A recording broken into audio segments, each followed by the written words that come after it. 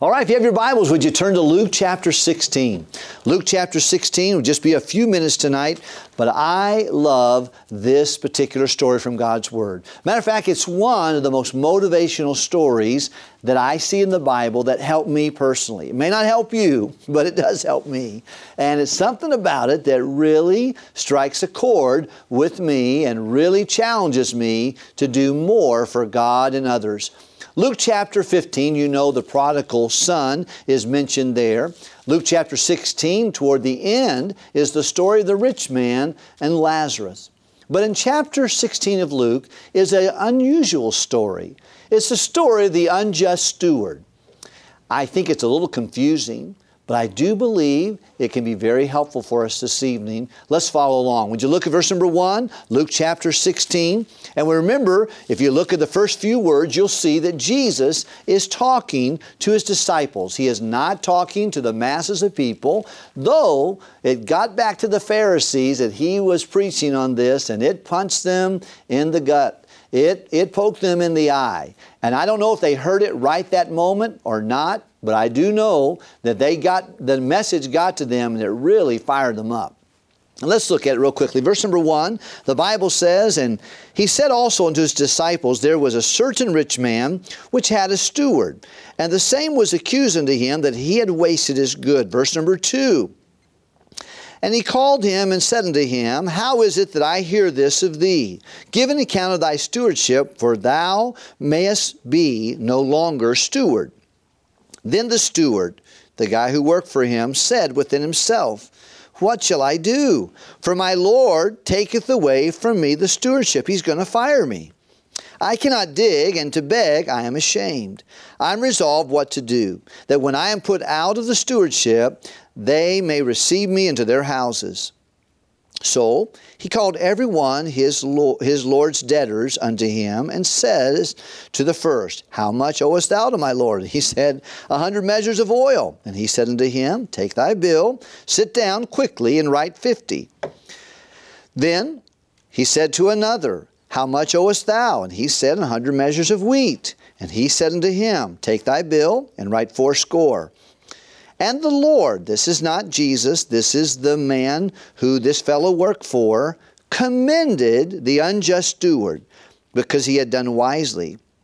For the children of this world are wiser in their generation, or in this generation, are wiser than the children of light." That's a real terrible accusation there, but unfortunately it's true.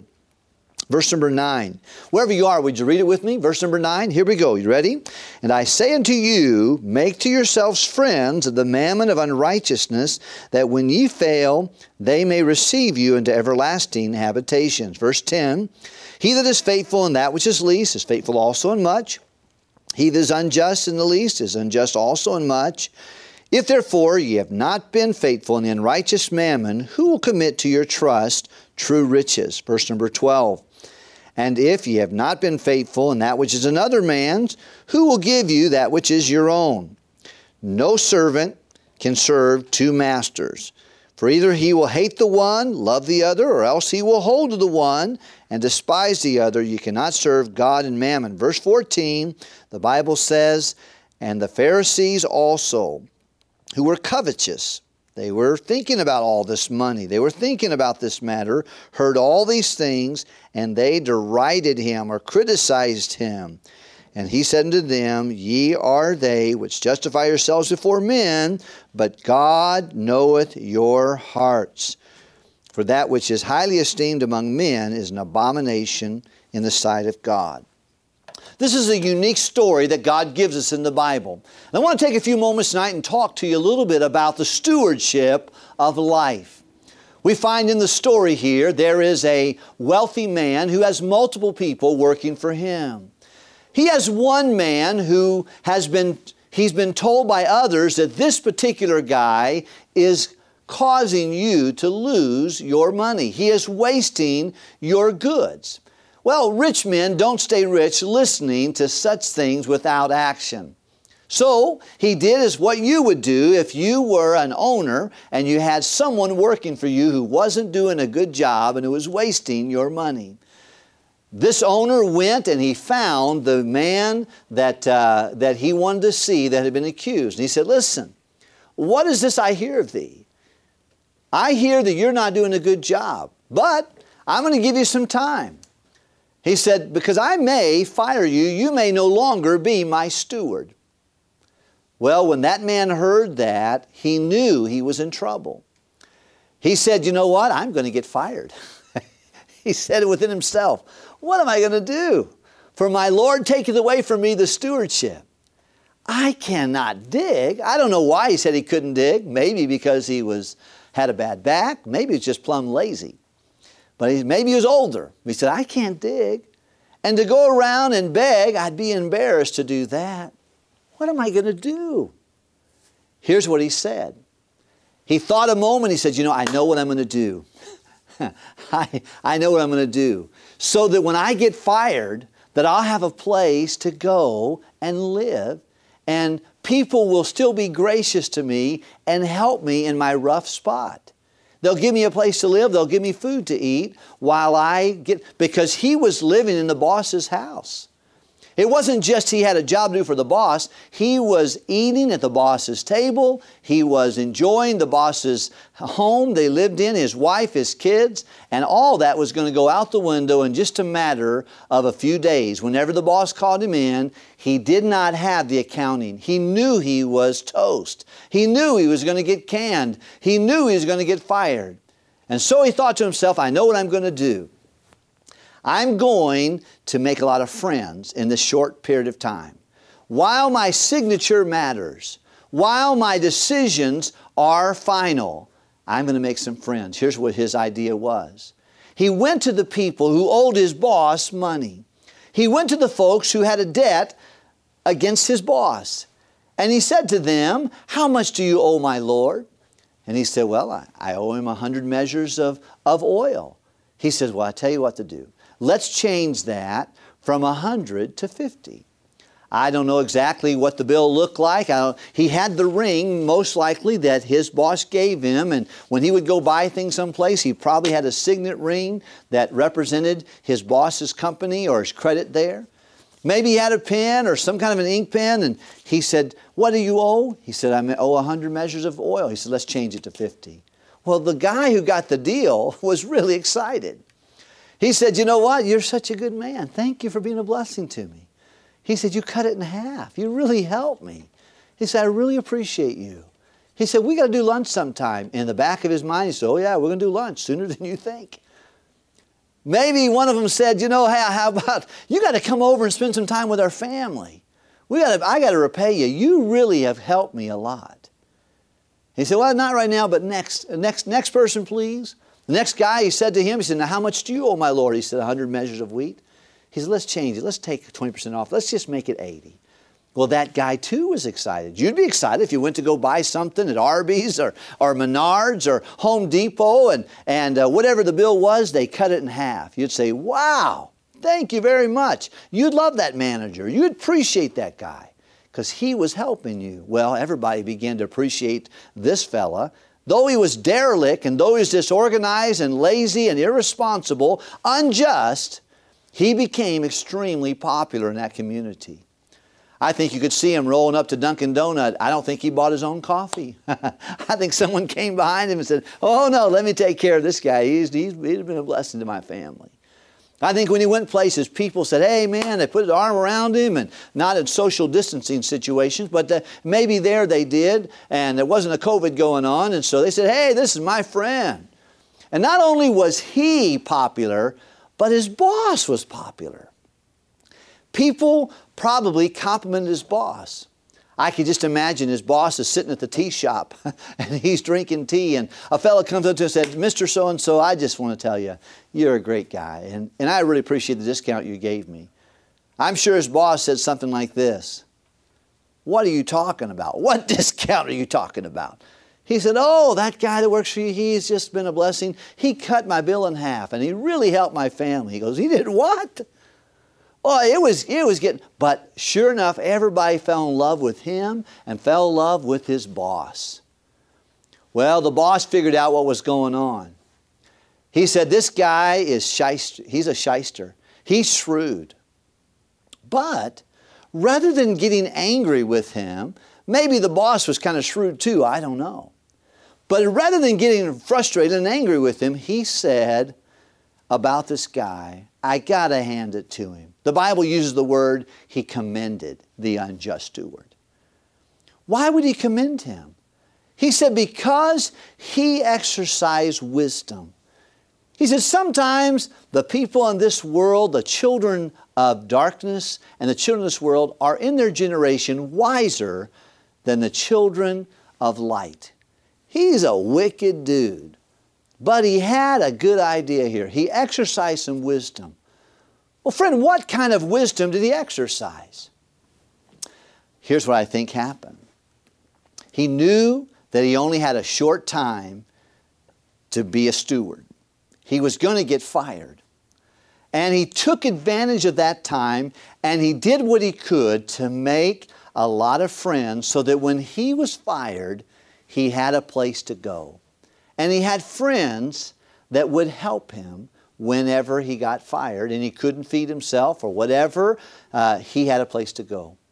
Say, Pastor, what in the world? That's a crazy story. Well, it's right out of the pages of our Bible.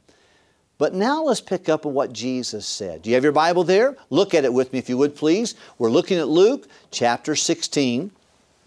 Would you look at verse number 9? And the Bible says, this is where Jesus speaks. Now the other time, he's telling a story and he's telling what the man's boss said about him. He said, he has done wisely. Verse number 9, this is where Jesus is talking. Here's what he says. Are you ready? And I say unto you, Jesus is talking now, make to yourselves friends of the mammon of unrighteousness, that when ye fail, they may receive you into everlasting habitations. The story is over, boys and girls, but here's the lesson. And Jesus says to His disciples, His followers, are you a follower of Jesus? Then it's to you. Am I a follower of Jesus? Then it's to me. He says, listen here. That's the story. Here's what I'm trying to tell you. Get out there and make to yourselves friends using your possessions. The mammon of unrighteousness. It is material goods that we have that it's not, money is not evil. Sometimes people will say, well, you know how money is the root of all evil. That's not a Bible verse. That's not true. It says the love of money is the root of all evil. But God says, use what you have.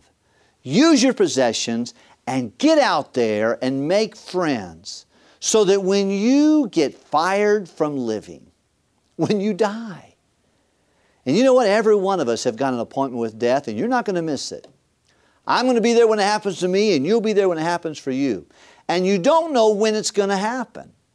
The Bible's very clear in Hebrews chapter number 9, verse number 37. He says, it reminds us, it's appointed, as it's appointed, every man wants to die and after the judgment. Here's what's going on. Here's what's taking place. Just as that boss has called that guy in and said, listen, you haven't done that good of a job, but in a few days we're going to talk about it and you're going to give an account. God can say to me, John, you've been living 52 years. You've been breathing air 52 years. Your heart's been beating. But in a few days, you and me are going to sit down.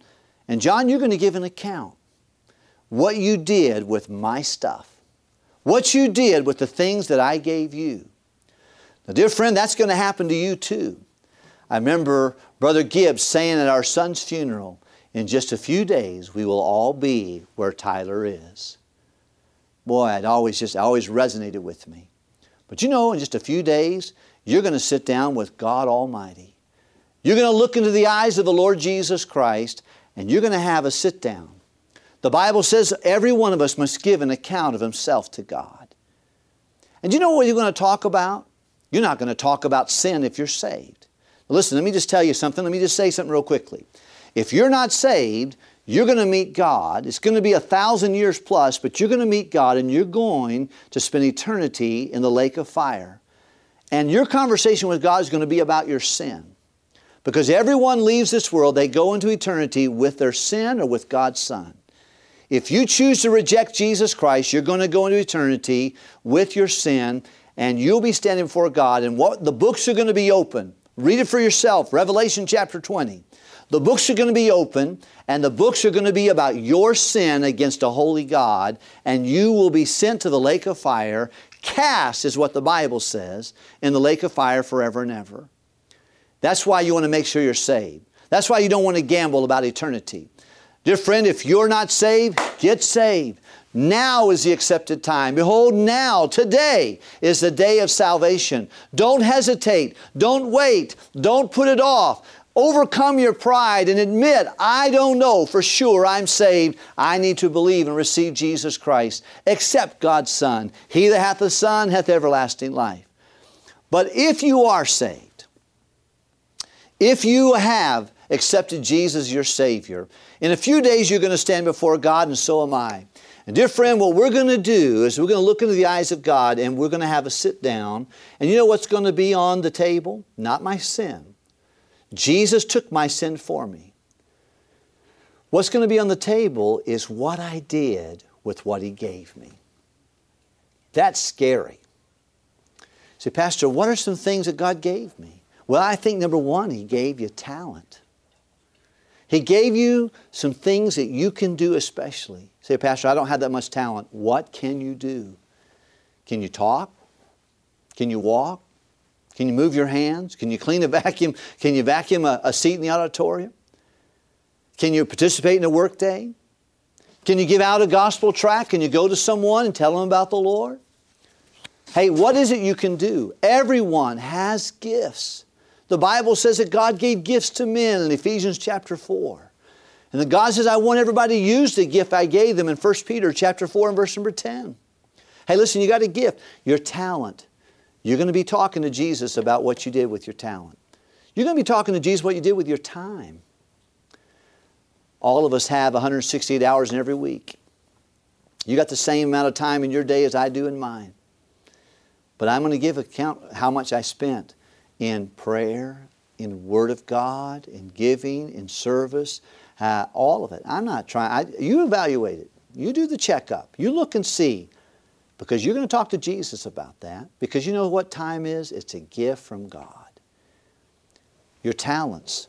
The Bible says we'll give an account for our temple. What we did with our body. How we fed it. How we took care of it. All of that. We just get one of these in this lifetime. We can't trade it in when we're 50. I found that out. 52. I've got to deal with this. And this is not my body. As a matter of fact, if you look at 1 Corinthians chapter 6, he says, what? Know ye not that your body is the temple of the Holy Spirit of God, which is in you, which you have of God? You're not your own. Therefore glorify God in your body and in your spirit, which are God's. They belong to God. Hey, friend, what are you going to give account for? Oh, our time, our talent, our temple. We'll give an account for our training. You know how to lead someone to Christ? You know how to teach a Sunday school class? You know how to lead a program on a bus?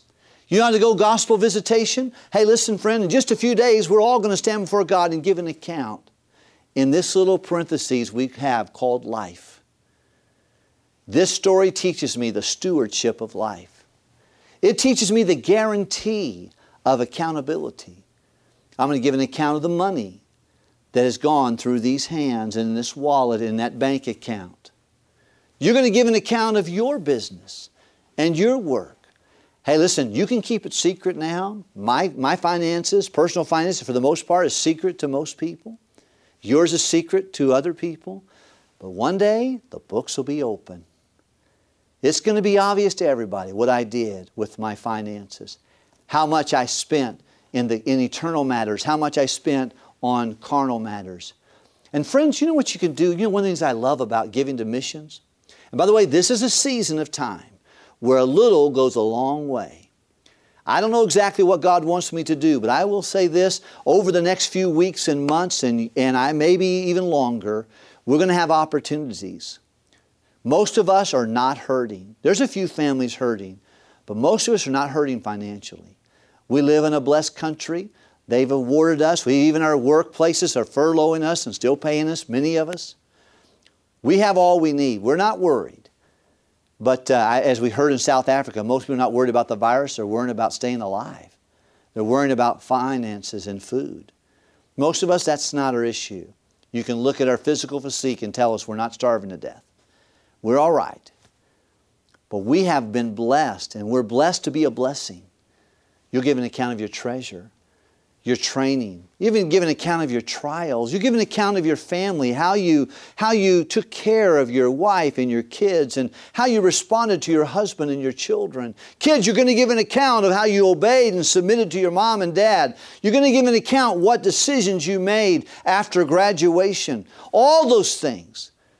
Boy, you need to remind yourself, Jesus said after this, everyone's got an appointment with the boss. And you're going to give an account. So go out there and make yourselves friends, eternal friends, with the unrighteous mammon that's in this world. So that when you fail, that means when you get fired from living, when you die, that they will join you into everlasting habitations. And then, in closing, God gives us a couple thoughts. I want to give them to you real quickly. Look at verse 10, would you please? Look at your Bible. Don't just look at me. Get your Bible out. Luke 16, verse number 10, here's what the Bible says. He says, "He that is faithful in that which is least is faithful also in much. And he that is unjust in the least is unjust also in much." Dear friend, here's Jesus' advice. This didn't come from John Wilkerson, didn't come from a commentary. I mean, you can see it right there in the page of your Bible. On the conclusion, on the heels of this story and this admonition, he said, "He that is faithful in little will be faithful in much. He that is unjust in a little will be unjust in much." He's telling us, I want you to be faithful in the little opportunities and chances you have in this life. Listen, if you're not going to live for God in a studio, you won't live for God in a mansion. If you won't live for God when you're making $10 an hour, you won't live for God when you're making $100 an hour. If you won't be faithful in the country, you won't be faithful in the city. If you won't be faithful in the bus route, you're not going to be faithful in pastoring a church one day. Hey, listen, God is always looking how we handle little things in our life. See, Pastor, what's he going to evaluate? He's going to evaluate the little stuff. God is the greatest investor. We learn from the story of Asa in 2 Chronicles chapter 6 that the eyes of the Lord run to and fro throughout the whole earth to show Himself strong on behalf of him whose heart is perfect toward Him. The second thing He says, I want you to not only handle and take care of little things, but of financial things. Look at verse 11. Would you look at it with me? "If therefore ye have not been faithful in the unrighteous mammon, who will commit to your trust true riches?" God looks at little things. He's looking at lucrative things. He's looking at financial things. He says, if a man can't handle a dollar bill, then I am not going to give him things that money can't buy. True riches. Many of us, we chase money. We think about money. We're chasing it all the time. And it takes money to live. We understand that. But God's watching how you handle what you have. And then He gives you things that money can't buy. True riches. You know what true riches are? Influence in the lives of people. Godly children. A beautiful marriage. Oh, money can buy a beautiful wedding, but it can't give you a good marriage. Money can buy you a beautiful mattress, but it can't give you a good night's rest. Can't buy peace. Can't buy even prosperity. I believe that is what God gives. It can't buy influence for souls and men and women, boys and girls, and eternal endeavors. Those are true riches. Those are things that transition the eternity's window. God's watching how we handle little things, lucrative things, and then others things. Here we see in the next verse, verse number 12, if you've not been faithful in that which is another man's, who will give you that which is your own? You know, in this lifetime, I believe everything is a stewardship. But God wants to give us things that are our own, and that's, I think, in the millennium and in eternity future. This is our chance. You're a steward, I'm a steward. We're going to meet up with the Master in just a few days and give an account of our time, our talents, our treasure. we'll give an account of our family, how we operated in our family, all the things, our training, our trials, all these matters. Are you ready to meet your Master? You know, Amos said, I think this. He said, prepare to meet your God. One thing I learned about this story is I want to make some friends for eternity. And I need to use what God's given me at my disposal at this present time. It's not mine. Nothing I have is mine. The number one financial principle that everyone needs to learn is in this lifetime, you own zero. God owns everything. So you're a child of God. And if He owns everything, then He has right. We shouldn't do anything without saying, God, what do you want me to do? What do you want to do with this? What would you want me to put this toward? What do you want to do with your business? What do you want to do with your family? What do you want to do with my time? God, give me direction. Walk in the Spirit that we not fulfill the lust of the flesh, because that's wasted. Only what's done for Christ will last. Let's learn from things in this story. You know, money is for four things. Number one, it's securing money. You got to secure money right. Don't waste your health trying to find it. Don't waste your family trying to find it. And certainly don't do it with this illegal means. How you secure money is important. How you save money is important. How you spend money is important. Being content. And how you share money is important. And sharing money in this lifetime oftentimes is one of the best ways to make eternal friends. That when you fail, when you die, they'll receive you to everlasting habitations. This is the advice of a God who loves us, who knows what's best. Let's believe Him. Let's obey Him. Let's let God speak to our heart this evening.